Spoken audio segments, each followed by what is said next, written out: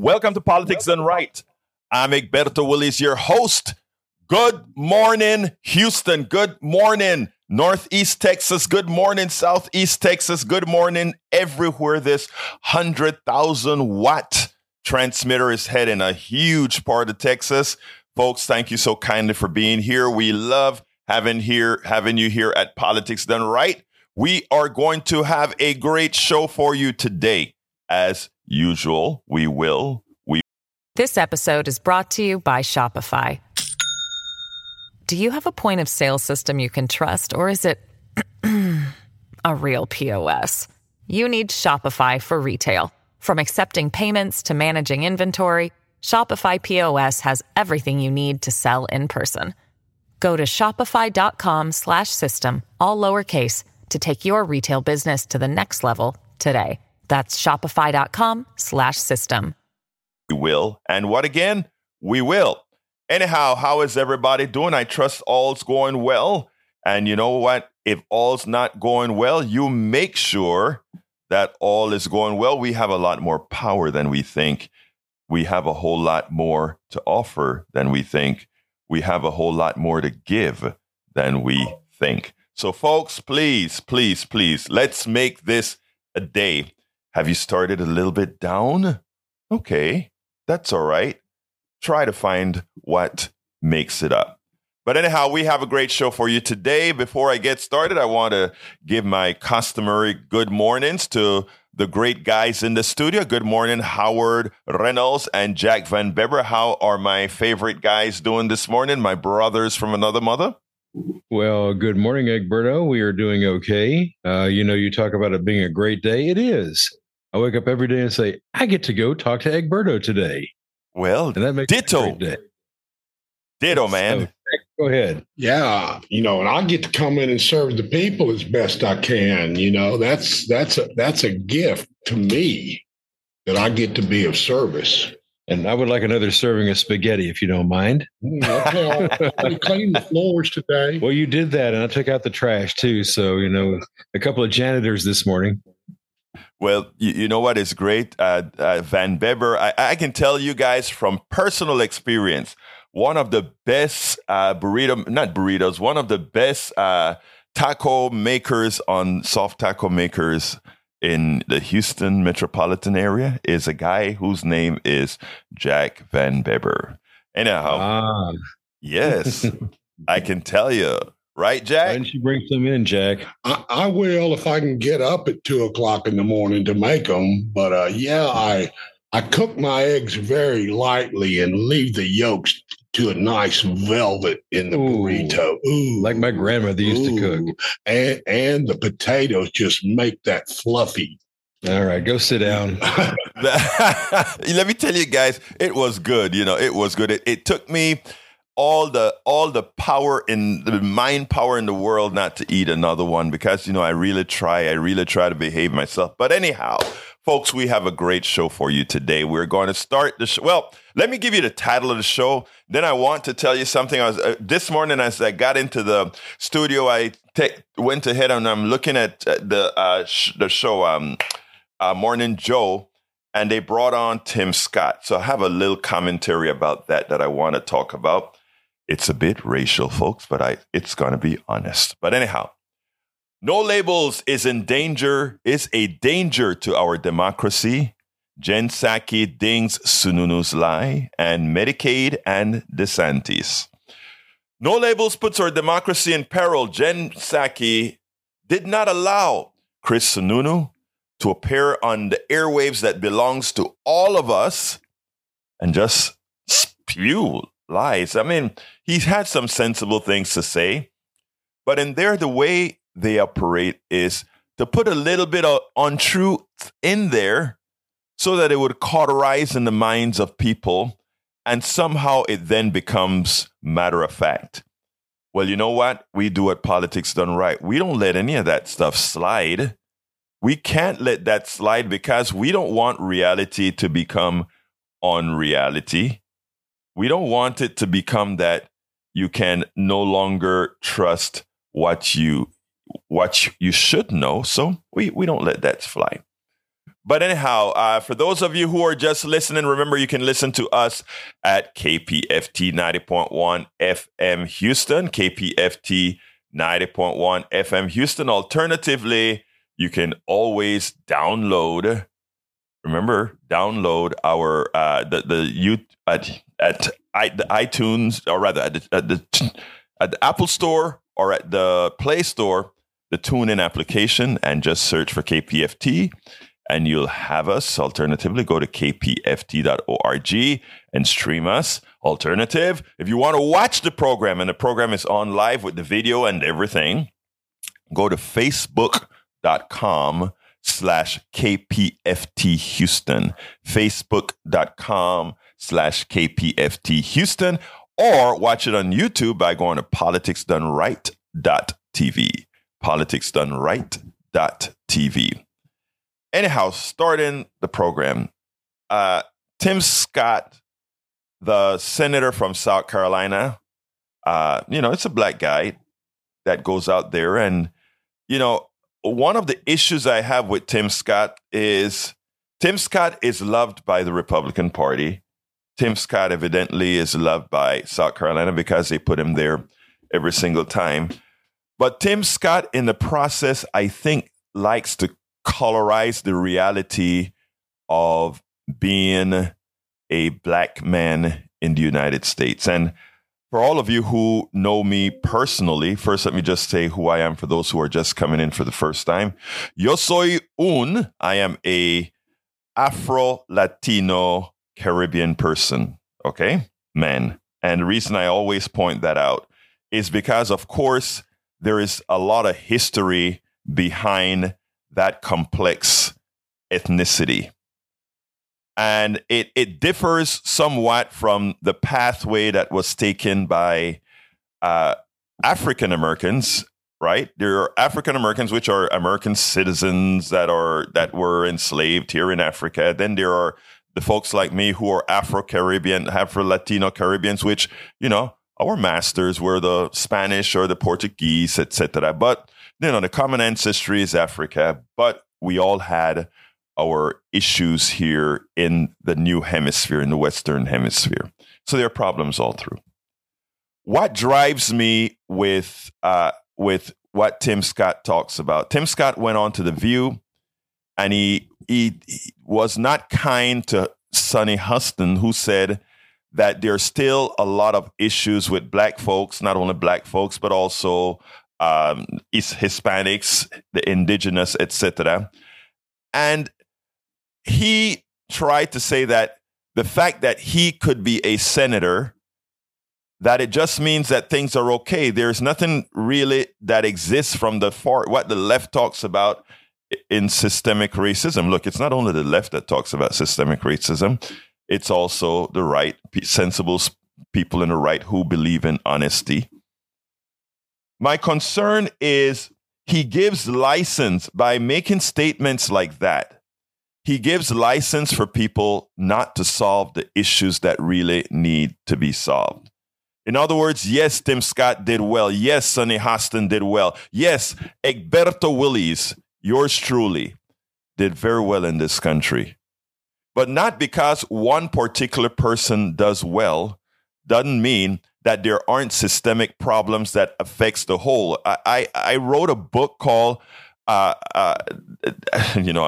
sitting here, I'm like, what is my book called? Tribulations of an Afro-Latino Caribbean Man. And the reason I wrote it is because with a smile on my face every day, with treating people with respect every day, with saying, I love everybody, absent ethnicity, race, whatever. I love everybody because I understand that we are victims of our externalities. We are victims of our rearing. We're victims of how we grew up. We're victims of what people have taught us all. So we shouldn't blame the individual. Look, I don't even blame the racist. I don't blame the KKK member. I don't blame those because of how folks were reared. It's a novel way of thinking of things because, you get swords on all sides. You have the black folks and Latinos saying, what's wrong with you? These people are wanting to hurt you. And you're saying, no, look, we all have our crosses to bear. We're all victims. And notice I said victims. I don't believe in victimization, but we are victims of our rearing. And the thoughts that we have inculcated in our minds throughout our history of existing here or anywhere is not something that's easily removed. I always use the example of my past homophobia, my past sexism, because of my background, because of where I came from, until I made the... This episode is brought to you by Shopify. Do you have a point of sale system you can trust, or is it a real POS? You need Shopify for retail. From accepting payments to managing inventory, Shopify POS has everything you need to sell in person. Go to shopify.com/system, all lowercase, to take your retail business to the next level today. That's shopify.com/system.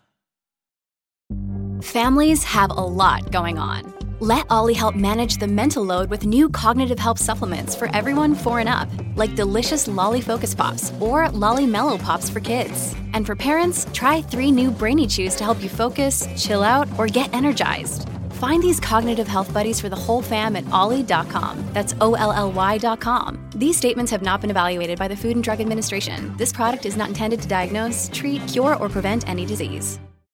Effort and was made aware that I was actually wrong in my beliefs. I had to come to the conclusion that I was wrong and then willing to change. And that is the expectation we have to have of every person with all their discriminatory tactics or feelings that they have. It has to be intentionally done. Now, the danger that Tim Scotts of the world bring to the fold is that they remove the responsibility of us all from trying to solve all the wrongs within society. Because he says, he throws his hands up in the air and he said, look at me, I'm fine. I am a senator. So everything is okay. And all those people that are living the downtrodden, etc., no, it's their fault. Let them pick themselves up by the bootstrap. Can't pick yourself up by the bootstrap when the boot's on your neck. And when we talk about systemic racism, and I know it turns a lot of people off whenever we get onto these particular subjects, but it will continue to turn us off until we take care of solving it. Tim Scott creates a problem. Tim Scott, as a black man who has made it, is one of the worst for not only getting rid of systemic racism that affects black folks, but the ones that affect Asians, the one that affect women, the one that affect everybody, because it is said, if you can say Oprah did well, if you can say Martha Stewart did well, then women, there aren't issues that are holding you back. When you go into the boardroom, that you're only 5 or 10% when you make up over 50% of the country. Oh, that's not systemic, right? There are other factors, right? You know, when you have to be honest with the things that are happening in society. And until we get there, when we have folks that allow themselves to be used to prove a false point, they are more dangerous than the racists themselves. And that's how I view Tim Scott. More dangerous than the racists themselves, because he is like a breeder reactor. A breeder reactor creates more fissionable material than a reactor consumes proper. So, sorry for starting on that down drive, but I think it is important for us to get these points through. And if there's something that I missaid or didn't say as I expected or wanted to say it, give me a call, 713-526-5738. I didn't want to go into too much detail there. I could go into redlining. I could go into banking. I could go into how interest rates are allocated and how it's really systemic in housing. I could do all those things. But you know what? Deep inside, everybody knows it. Deep inside, everybody knows there's something wrong. Put in the numbers onto it. When you see the numbers, when you put the numbers onto it, which we don't do here often, is what really, really gets the folks. 713-526-5738. Again, that number is 713-526-5738. Please feel free to call. Please feel free to change the conversation. Please feel free to ask me anything. Please feel free to be free, because I would really love to hear from you. And if you want to talk about this subject as well, no fears. I don't care who you are. You disagree, that's fine. You agree, that's fine. But one of the issues that we have when we're talking about things like race and gender and all is that everybody clams up and nobody want to talk about it. You know, I hope to be a platform where I can say, look, brother, you can tell me anything.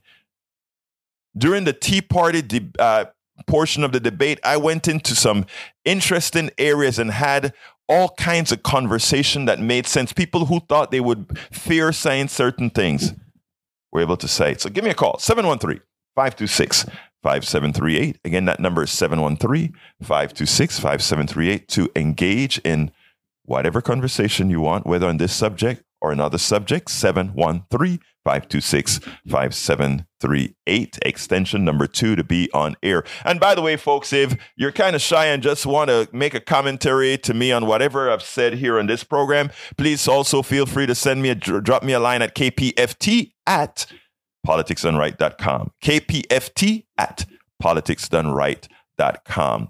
All right. Since I haven't yet gotten a call, I want to go ahead and play the Jen Psaki video, because I tell you, for the longest time, I've always been concerned as far as, well, the media lets these guys come and put a word here in and a word here in. And even though it may not be the main subject, they allow the right to put words in that somehow makes it true. I don't know if you saw yesterday after a Republican and a Democrat comes out of the meeting with the FBI, one meeting, 2 different results. Oh, they're having an investigation. No, they're not having an investigation. How can things be different? You know why? There's usually not rebuttals. Well, I love how Jen Psaki did it in real time here. I want you to listen to this, and then we will take it on the other side. Good journalism is hard to find, but lately we've been finding some good journalism. Yesterday I did a piece with Ayman Mohyeldin. We had Hassan that's doing some good work in the way he's interrogating people, questioning people, not letting them bloviate. And today we had Jen Psaki. Sununu came on. He decided not to run after all for the presidency as a Republican. And she came on and did a great thing when he decided to snow the reality of Trump being helped by the Russians. He wanted to call it, it's a false story, while he's given the narrative of what Republicans needed to do to have a chance of winning. But you know what? Jen Psaki didn't allow him to get away with it. The Republican primary field for 2024 is getting more crowded by the day. You may have noticed that, with Chris Christie, Mike Pence, and North Dakota Governor Doug Burgum all expected to enter the race this week. But today, one other Republican who was considered a possible candidate announced that he's not running. New Hampshire Governor Chris Sununu, a moderate, self-described pro-choice Republican who handily won re-election to a 4th term last year, writes in a Washington Post op-ed that, quote, "Our party is on a collision course toward electoral irrelevance without significant corrective action." And that, quote, "The stakes are too high for a crowded field to hand the nomination to a candidate who earns just 35% of the vote. And I will help ensure this does not happen." Strong words there. We all know which Republican primary candidate he means. I think we know. And Governor Sununu joins me now. So let's start with an announcement that you had a big news day today, but let's start with an announcement that we're going to see a New Hampshire tomorrow. Former New Jersey Governor Chris Christie is going to make his run official in your home state. Neither of you hold back in criticizing Donald Trump. You have that in common. Do you think he has a path to beat Donald Trump in the primary? Oh, sure. Look, I think almost all the candidates have a very viable path to beating Donald Trump. And, you just said it right there. Chris isn't shy about casting criticism where it is well-deserved with the former president. But this is the problem. All 12 of the other candidates need to cast the same type of criticism because it's not that we're out there to beat Donald Trump. Donald Trump doesn't represent the Republican Party. Right. He's the outsider. And we've kind of let him get away with kind of co-opting, I think, what are better traditional ideals of the Republican Party of limited government and local control. He wants to relitigate the past. And if we're going to be successful in the Republican Party, we got to move forward in the future. Repeat of 16. It looks like, according to a lot of legal eagles, we could see another indictment for Donald Trump soon. Now, we know the hush money indictment didn't seem to change the dynamic. If anything, it seemed to help him in the polls. Do you think any indictment, an indictment on issues around other indictments could help other candidates or would hurt Trump? No. You don't think the indictments matter? No. I don't want to put words in your mouth. Obviously, tell me what you think. No, they don't. They absolutely don't matter. No, these indictments, and if I make a combination of the media, you're creating the boy who cried wolf syndrome, right? What happened in New York was wrong. I mean, it really was. They are beating up on Trump for political reasons. Everybody sees that. What happened with the Russian collusion that never existed effectively exonerated the guy so he can play a victim card. You've all created a situation where what kind of planet are we on where Donald Trump's become the victim? Well, but that's first of all, really what it is. I think and so now nobody believes it. Well, nobody believes it. We know, I have to stop you on there because we know very clearly that Putin and the Kremlin did intervene in our election in order to try to help Donald Trump back in 2016. So we know that is true. But you may think that they shouldn't engage in this as a messaging tool because it's not helpful to them. Is that what you're saying? Yeah. I'm not going to relitigate, the Russian collusion nonsense that went on for 2 years. You don't need to relitigate. It's been litigated by lawyers and investigations. It's nonsense. But nobody buys that any attack on Trump isn't anything but political. Everyone has kind of created this scenario, and he is playing it to the fullest. He is playing the violin strings better than anyone imagined, which is why his poll numbers miraculously are actually going up. So these candidates are going to have to get on the stage, talk about what they're going to do going forward. Every one of them has to call him out. If you're not calling out Donald Trump for the non-Republican that he really is, for the mistakes he made in the past, then you don't deserve to be on the stage. The word is arguably. It's arguably right that collusion was a part of Trump winning.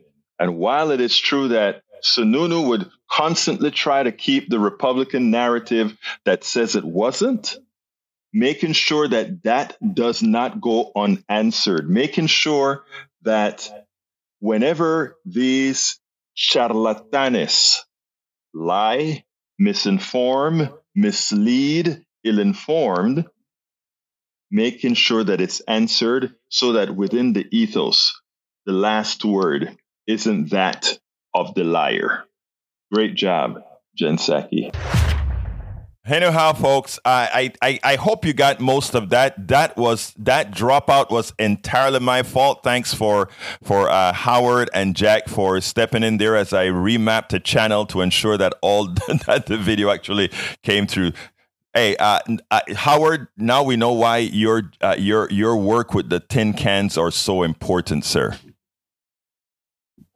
Thank you, Egberto. It's important because without the tin cans and string, we can't hear anything on the other side. I know. Now that we're taking it on the other side, what do you have for an answer on what Jack and I were talking about? The interesting thing is because of the channel setup, I didn't hear what Jack is. So give me a one-sentence line about what you and Jack actually said. Okay, I'll let Jack do that. Okay, what I said was, what is the question I'm asking today is, what is the nature of fascism? What is the nature of corporate rule? And how is it going to affect our lives and the poor? Control. One word. Yeah. Control is one word. I sit down and wonder You know, and I'm going to kind of go around in circles about that, Jack, in this regards. I think there are very few amount of people in this world that are psychopaths. In other words, they have to be in control. They enjoy seeing others in pain, and there are studies that's showed that, right? And there are also studies that show that people have a tendency to follow psychopaths. In other words, they did this experiment. I don't remember the name of the experiment, where they allowed somebody to, it wasn't really happening, but it allowed somebody to constantly shock somebody. And as they saw more pain, the other person kept saying, give more pain, give more pain. And they did it. They were feeling bad about it. It was the Milgram experiment. Very famous. Right. Stanley Milgram did that. He was a psychologist, and he was wanting to study this sort of thing. And there's an actual film of they filmed it. Yes. And no one, well, the thing was, would you follow someone who you felt was an authority on something? Right. And the authority was the doctor in the office there with a machine which they thought was shocking someone on the other side of the wall. The person couldn't see them, so they couldn't empathize with their pain. Right. So what happened was, he says, okay, we'll start off with a low shock, and the guy would go, oh, that hurt. And the doctor and the subject would look at him and go, well, that hurts him. And he says, it doesn't matter. Just go ahead and do it. And they increased the voltage, what they thought they were increasing the voltage. Not one of them said, no, this is wrong, because they felt like the doctor was an authority figure. I studied like 7 years of psychology, so I know this one quite well. And so that was the experiment. I'm sorry. Go ahead. No. I'm glad that you reminded me of it. But the one thing that believe it or not, that experiment is one of the things that gives me more empathy towards the perpetrator as well, right? Because it gives me it makes me not hate people, because I know there's something within our nature that follows authoritarians, and we have to make sure that we work on that, because, and that's why in earlier the speech that I kind of gave impromptu was like, I hate nobody. I don't blame anybody for their sins because of how they were reared, et cetera, et cetera, et cetera. That's where that is coming from. In that, look, that is, this doesn't apply to one group of people. It applies to people in general. So, but Moses is on the line. Let me go to Moses, and then we'll come back and have this chat. Moses, how are you doing this morning? Good morning, my brother. How are you? I am fine. Talk to me. Okay. I listened to this gentleman who was picked as the new superintendent of SISD. And as you know, I'm a retired teacher, 35 years of teaching. And for the past 22 years, I taught language, English, reading, and stuff.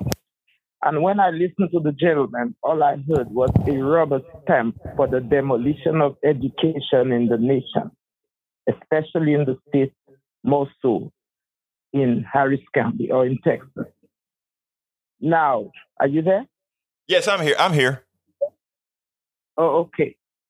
Now I'm going to just do 3 points and let it go from what I summarized from his talk yesterday. Number one, when you talk about discarding libraries and discarding librarians. Number two,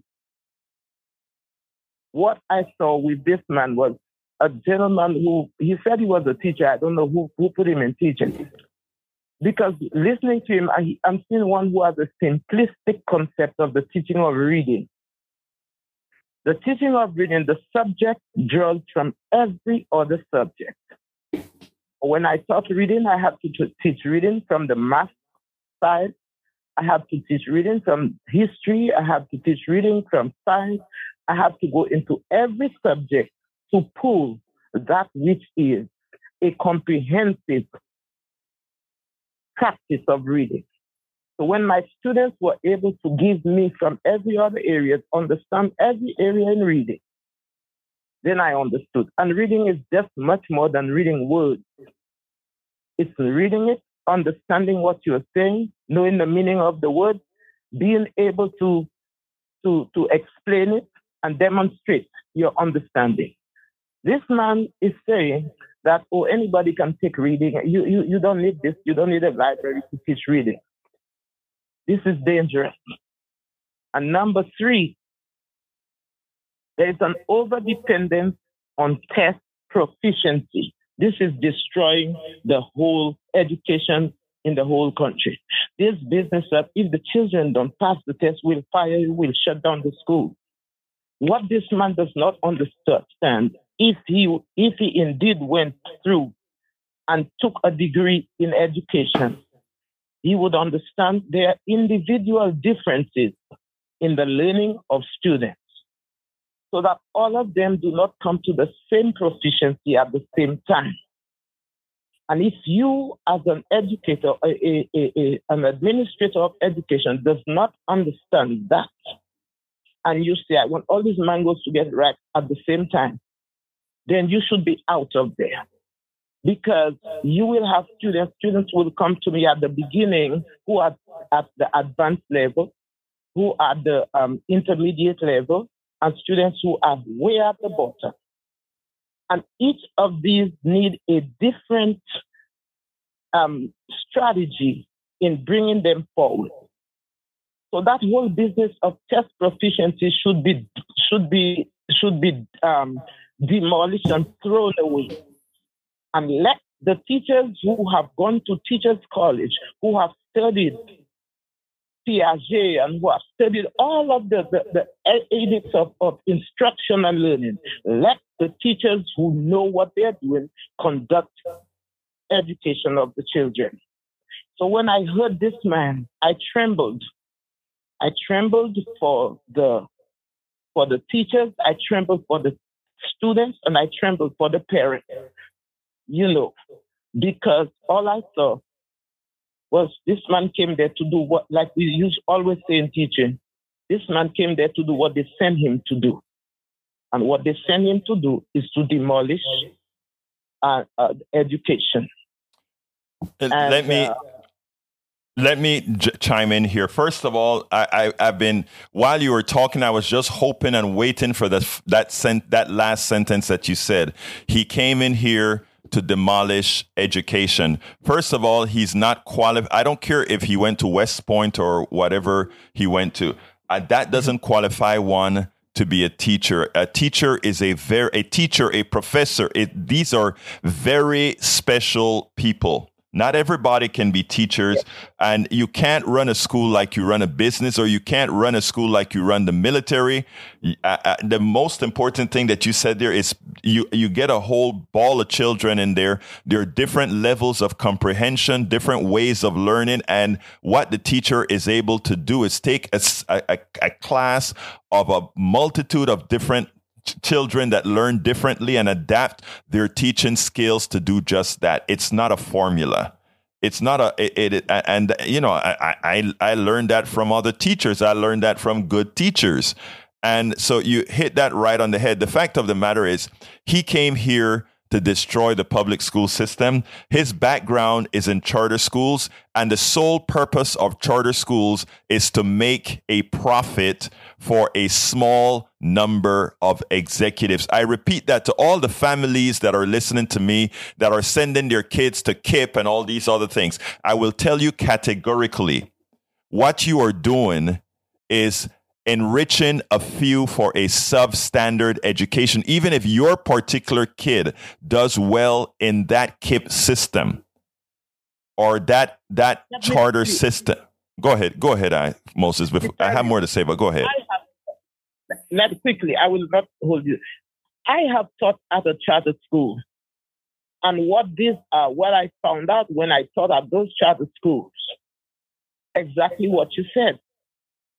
The children are not being provided with what they're supposed to. The teachers that are there, they look for substandard teachers. And the teaching staff is like a revolving door.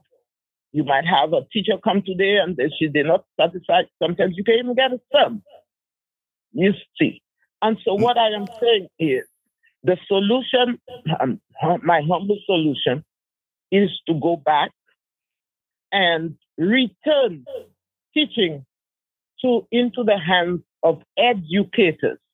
Exactly. Educators who have studied education, who have studied the way children learn, and let them design a path of education for the students of the nation. But when you take charlatans like this and you put them on already, the man is already asking teachers to reapply. Yeah. So when you begin with this kind of thing, what are you doing to the neighborhood? What are you doing to these children? I know I taught students. I taught for 22 years with HISD. I taught to the point where some of my students had already started bringing their children to me and telling me, well, Miss Frederick, I hope you're there, And, telling the child, this is my teacher. She's good. And I will always say that one of my students that I taught in one of the poorest schools in the hood, he is now the chief of police.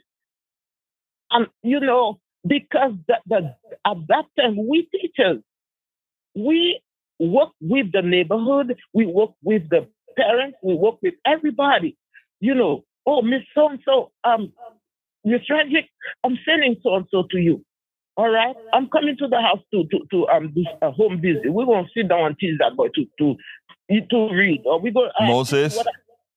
Moses, you're absolutely right. I have a statement to make, and then I need to run to tag. But you're absolutely right. Know that you have we are trying to promote or enlighten folks about this charter system, enlighten folks about what they're doing to our educational system, and what that takeover of Houston was nothing more than a cash grab in the making. But we'll continue to talk about that, and you can call in and talk about this anytime, Moses. Thank you so kindly for calling us. Any last words? Well, what I'm going to say is, I hope the people of the United States of America, especially the people of Texas, open their eyes and to demand from the leaders, demand and say, you're not covering our eyes with your foolishness anymore. Moses, the person that's doing that, or the people that are doing that, by you opening the subject right now, you just did that. So thank you so kindly for calling. Okay, Moses? Okay, have a good day. You Bye-bye. too. Now, I'm going to go to Tag in a minute, but let me ask Tag to hold a second. Tag, you're hot, but let me just ask you to hold a second, because Moses just touched a nerve, and this is something that we talk about on this program all of the time.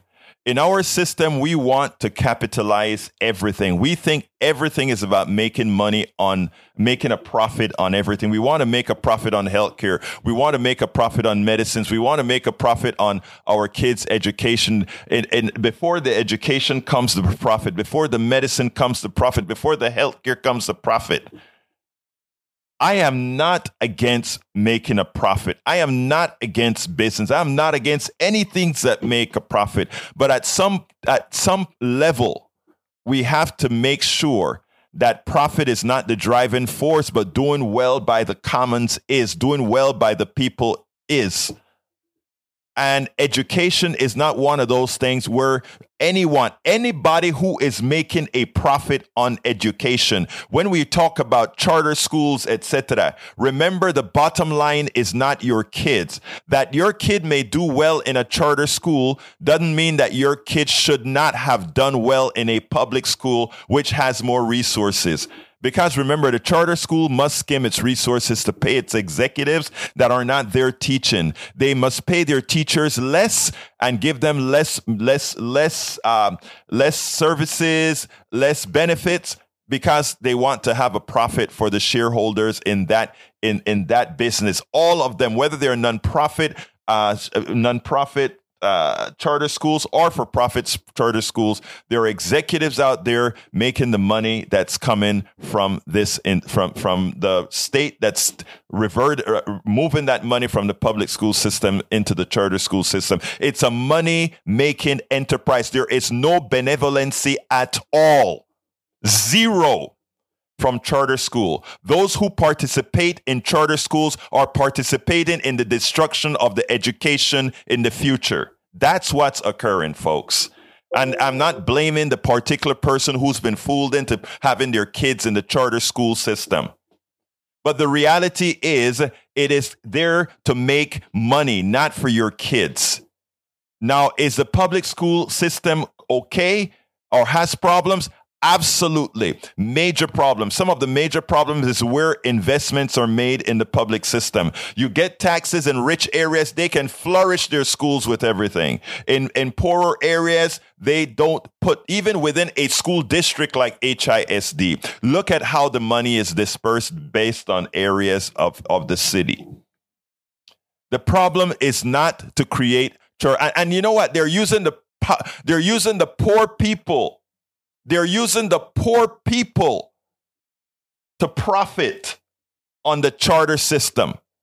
Oh, look how bad the schools are in the poor areas. Create a charter system. So we have the profiteers making money off of the poor people in those poor areas instead of fixing the public schools in those areas. It's a racket. I'll speak about that a little bit more. Let's go to Tag. Come on in, brother Tag. Hey, Egberto, how you doing? I am doing fine, sir. Talk to me. Well, I think there's a general fallacy that the right wing has been trying to sell to people that the government can be for profit. Obviously, the government's got to make enough money to sustain itself. But as far as making money on Social Security or Medicare or police and fire or even like public broadcasting, it's not there to make money. The government's not there to make money. It's there to sustain itself. And I think that's what people have got to get out of their minds, that government cannot be run like a business, because businesses have to make profits. The government does not have to make profits. The government has to just sustain itself. And I think until we get past that little knothole, that we're going to have a lot of problems in our society. And the best thing about, especially the federal government, is you have the economy of scale, where the federal government should be able, and state government too, should be able to get things at a lower price because they're buying so much stuff. And that's where we really don't have to worry so much about a profit motive. So when I hear these Republicans saying, "Oh yeah, well, we've got to run," especially Trump was like, "Oh, we've got to run this country like a business." No, you're not going to run it like a business, and especially with the way some people run their businesses. They order 1,000 pianos and then only pay a third of what the sales was, and it's like you just can't. That's a very poor example of how to run a business too. But we don't expect our government to shortchange everybody when they're buying, doing contracts and buying stuff. Tag. So that's kind of what I want to say. Thank you, Tag. Thank you for that. That's an important statement. If in fact, if a government is making profit, it's not doing its job. That's bottom line. If a government has more money after it collects than it's putting out in services, that's terrible government. It means either that it's taxing too much or it's not giving enough services. A government should only take in what is needed to service the people, to make sure that they're happy, to make sure that they have what they need. So a government should not make profits, and you're correct. Everything shouldn't be profit. Thank you so kindly, Tag, for calling in, and keep listening, keep calling, tell folks about the program. Let's go to Bobby. Bobby, you're hot. Okay. Come on in, Bobby. I can't hear you. Hey, good morning. How you doing? I'm fine.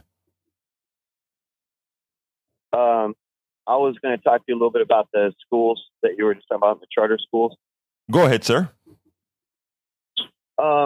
With the Texas State Lottery, when that first came out, I was like, oh, that's going to generate a lot of money. And I thought it was going to go to the public schools, and that's millions and millions of dollars like every week, and they feed it into charter schools.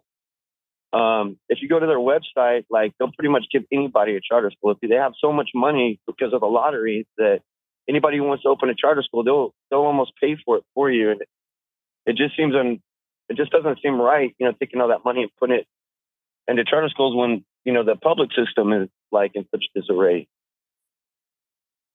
Look, you're absolutely right, Bobby. The charter school system is a racket. It's yet again another business model trying to be developed on everything. We want to turn everything into a business model. We want to capitalize on everything, and we have to realize that you shouldn't do that. It's not good for the folks. If we were to invest in bad schools, let's say we find a bad school. If we were to invest in that bad school to make sure we bring the teachers up to par, to make sure we go into that community to see why is it that there isn't family interest. Again, in poorer communities, mom and dad, they are working their butts off just to serve some food. Their kids are getting less supervision. All those things are true. You want to solve the problem, go on a community-based in a community-based manner. What is wrong in this society, in this community that services this school, why it's doing poorly? Figure that out, solve the social problems in that area, and you solve the problem. But that's not how we think, or that's not how. Going back to Jack Van Bever said, what is fascism? That all of those are fascist concepts. Those things that don't look, that simply look at solving a problem from an authoritarian corporate rule type of a manner. In other words, if the public sector doesn't do it right, we'll just get a corporations to do it, as if a corporation has any semblance of benevolency. It has none. Its sole purpose. Go ahead. Make the profit from the students. That's it. You're right. Absolutely right. Their main goal is to make money from the students, not necessarily to teach them. It's not like a service that they're doing. Like a police officer or a military person or somebody who wants to give service to their community and leave a legacy of teaching and all that. They're just trying to get the money. It just this whole system of ours. The old term divide and conquer. It just seems like we're set up to be with everything being, like a two-party system, everything that like Obama might have done that is positive, as soon as Trump gets in office, he wants to come unravel it. And it's almost like, nothing wants to pass in Congress or anything, because if it's a decent bill, like the Republicans will say, well, we can amend it, make it. Nobody wants to say, hey, look, the Democrats maybe, also don't want to tell the Republicans, hey, that was a good bill, and we're going to go and support that. It's like everybody is out to make the other one look bad, and it's like it's the self-defeating system. It feels like. And well, I think we had talked. Go ahead. Yeah, here's the thing, Bobby. The sense of desperation you hear in the voices of many is exactly how chaos works and how fascism is able to introduce itself. Because what happens then is you're so despondent after you feel like you don't have control that you just let things be.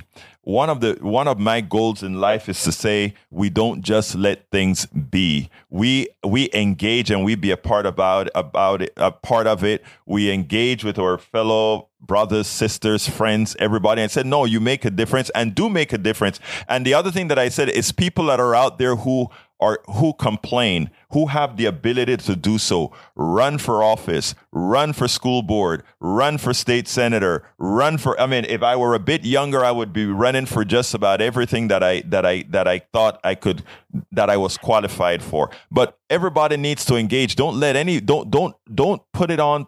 Don't give Patrick and by the way, we blame Republicans, right? But it's not only Republicans. Neoliberal Democrats are no better. There's a possibility that we could be. I think mankind as a whole is just kind of, we have that inside of every one of us, a little bit of that natural sin, and it leads to greed. Like what you were talking about yesterday about, a billionaire shouldn't have a right, to squander away that much money.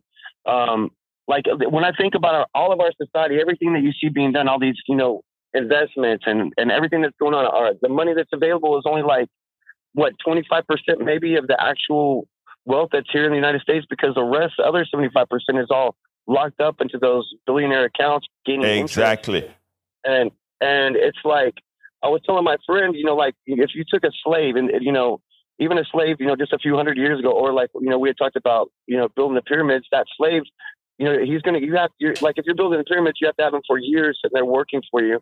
So you have to feed him, you have to clothe him, you have to, he doesn't have to worry about those things. Those things are given to him because he can continue working for you. But in our society nowadays, your average person is struggling from tick to check, struggling to buy clothes for their kids and to pay their rent. And am I going to fix my car or buy food this week? And meanwhile, it's like we're living, because the food and clothing is things that slaves took, that was given to them, and we have to like fight for it. And it's amazing.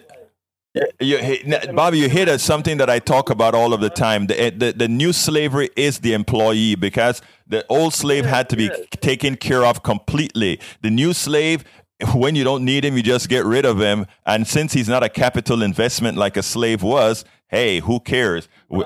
Business is down. Get rid of it. Get rid of the employee. We need an employee. We bring him in. We pay him while we have him. When we don't need him, we get rid of him. A slave, you couldn't quite do that, So, I mean, it's amazing. And they were to release, like you were saying, they start taxing like they used to at 91%, where those companies are forced to invest that money back into their employees and or just give it to the government. So they're gonna want to invest it back into their companies. Exactly. And like they did back in the day. People back in the day, their wives, they made enough money where their wives could stay at home. They could buy a new car every 4 years. But now that the CEOs get to keep all the money, we're back to like, we're fighting just to, eat, basically. And it's disgusting that there's enough wealth for everybody to live comfortably, but instead, the concentration of wealth, we're turning into an oligarchy system. And to be honest, when you see the Department of Defense spending $10,000 on a valve that NASA has spent $300 on, you're like, they're plugging the books, and to make it, it's like a breakaway society. They're taking our tax dollars, trillions of dollars. Oh, well, we lost it. Bobby, I got to go, Bobby, to Arnold. But let me just tell you one thing. Thanks for bringing that up. That's important. But here's what I want you to leave with, my friend. I want you to leave with this statement. We can make a difference. It doesn't happen overnight, but it happens with and this is what Howard would tell you all the times. It happens with the vote. So we have to vote in those people who share these common interests, and will do things. Thank you so kindly for calling, Bobby. Keep calling, keep listening. One last thing. I was just going to say, I wish that more presidents actually won by, vote instead of the electoral college, because I feel like at this point, a lot of times our vote doesn't even matter. Like, I got you, brother. Got to go to Arnold. Thank you so kindly for calling, Bobby. Arnold, come on in. Oops, we lost Arnold. Okay, looks like we lost Arnold. But anyway, check to the woodshed here. Hey, Arnold, if you want to call in again, just call 713-526-5738, hit extension 2, and we'll get you in. But in the meantime, I have the two other subjects that I need to run through, and it goes like this. You've heard of no labels that's coming online. And yesterday on my 3 o'clock show, I was explaining to folks that no label has a good sounding name. We don't want parties, right? If we don't have any labels, everything would be okay. But the thing about it is, no labels is funded by what again? Billionaires. And do you really think billionaires really care? So Joe Manchin, I think, is what they're thinking about, who they're thinking about using to run as the president, as a no labels president. Okay. Joe Manchin is down 22% in his race against the Republican in West Virginia. So he's unlikely to get reelected. Joe Manchin is. And this guy loves power. And how much power can he get for the next year running as a third party candidate? It seems like that's what's happening. Look, the billionaires don't want what I explained to folks yesterday. Biden is a neoliberal. Biden is a centrist.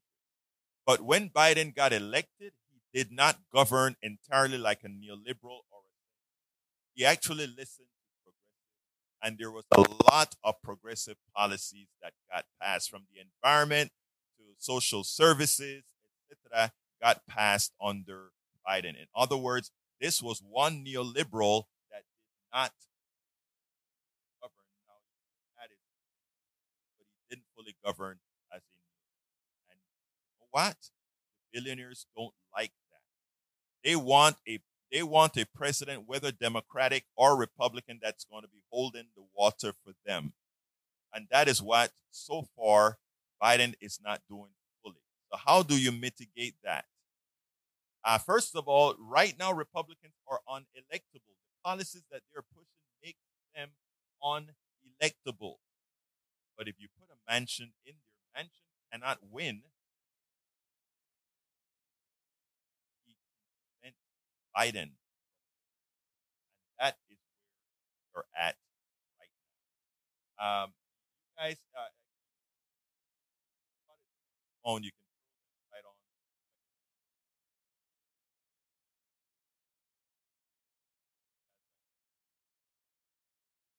on. Well, Egberto, we don't know what's happening to your signal. Hold on. Oh, You're really? cutting in and out. Yeah, now I'm hearing you okay. Wow. I don't know what Oh. happened there. Is Oh. it clear now or? Holy cow, we got you now. Yeah, I don't know what happened because nothing changed here unless it was a signal on air or whatever. I don't know what the technical problem was today. Well, it was those neoliberals hearing you and going, we don't need to hear that. Maybe that's what it was. The neoliberals are hearing what's going on and they don't like it. All right, come on in line number 4. Oops, I guess it's back off again. Anyhow, did you hear anything about Manchin and no labels at all? Most of it, yes. Yeah. Okay, good. Tell us about it again. Okay, so what we have here is that No Labels is trying to run a center candidate, and the purpose of running the center candidate is to knock off El Señor Biden because he has been governing not like the neoliberal they expected him to be, but he's been given just too much to the liberal. Let's go to Anonymous and see if Anonymous has something. You got 30 seconds, Anonymous. Anonymous, you got 30 seconds. Anonymous, you got 30 seconds. Okay. Oh, he's gone. All right, he's gone. Over.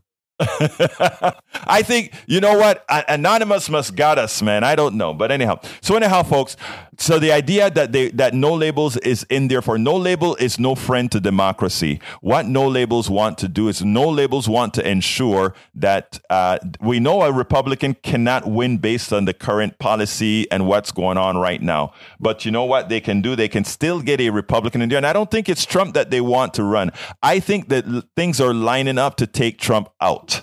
I think Trump is going to be so taken up with legal battles that he's probably they know he's unelectable, but let's say somebody else get in, DeSantis or whatever. They will rather have a DeSantis than they would a Biden, the plutocracy would, because Biden is in a second term, can let the true ruling class that he grew up as come out, because you know what? It's his legacy we're talking about. The man is 80 years old, and he would love to be the person that really, after he owes nothing to anybody, Biden would love to do things. Let me give us some examples here.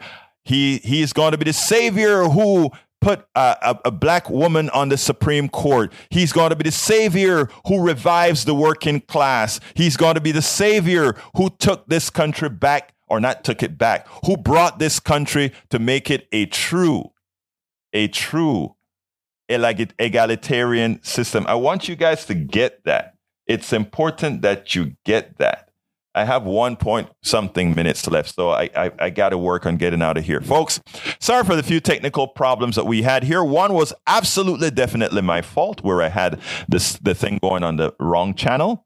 But other than that, it seems like the gremlins wanted to go out there and get us. I want to thank Howard Reynolds in the studio, as well as Jack Van Beber for always making sure that we have a good program transmitted to you.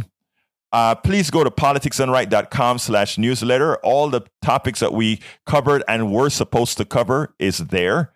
And please remember, tell folks about KPFT 90.1 FM. Listen to KPFT 90.1 FM. We are here to serve. My name is Egberto Willies. This is Politics Done Right. And you guys know how I end this baby. I am what? Out! We spend a lot of time deconstructing the news, trying to parse it into a form that everybody can understand. We try to find those little nitpicks where it flies above the fray, etc. If you really like these videos that we do, I want to ask a big favor. Please go ahead. Number 1, subscribe to our channel. And number 2, please join if you can. Thank you so kindly for watching. Keep watching. Please remember to share. We must populate the entire internet with our progressive message, a message that we know is what most Americans say that they want. So help us, please join.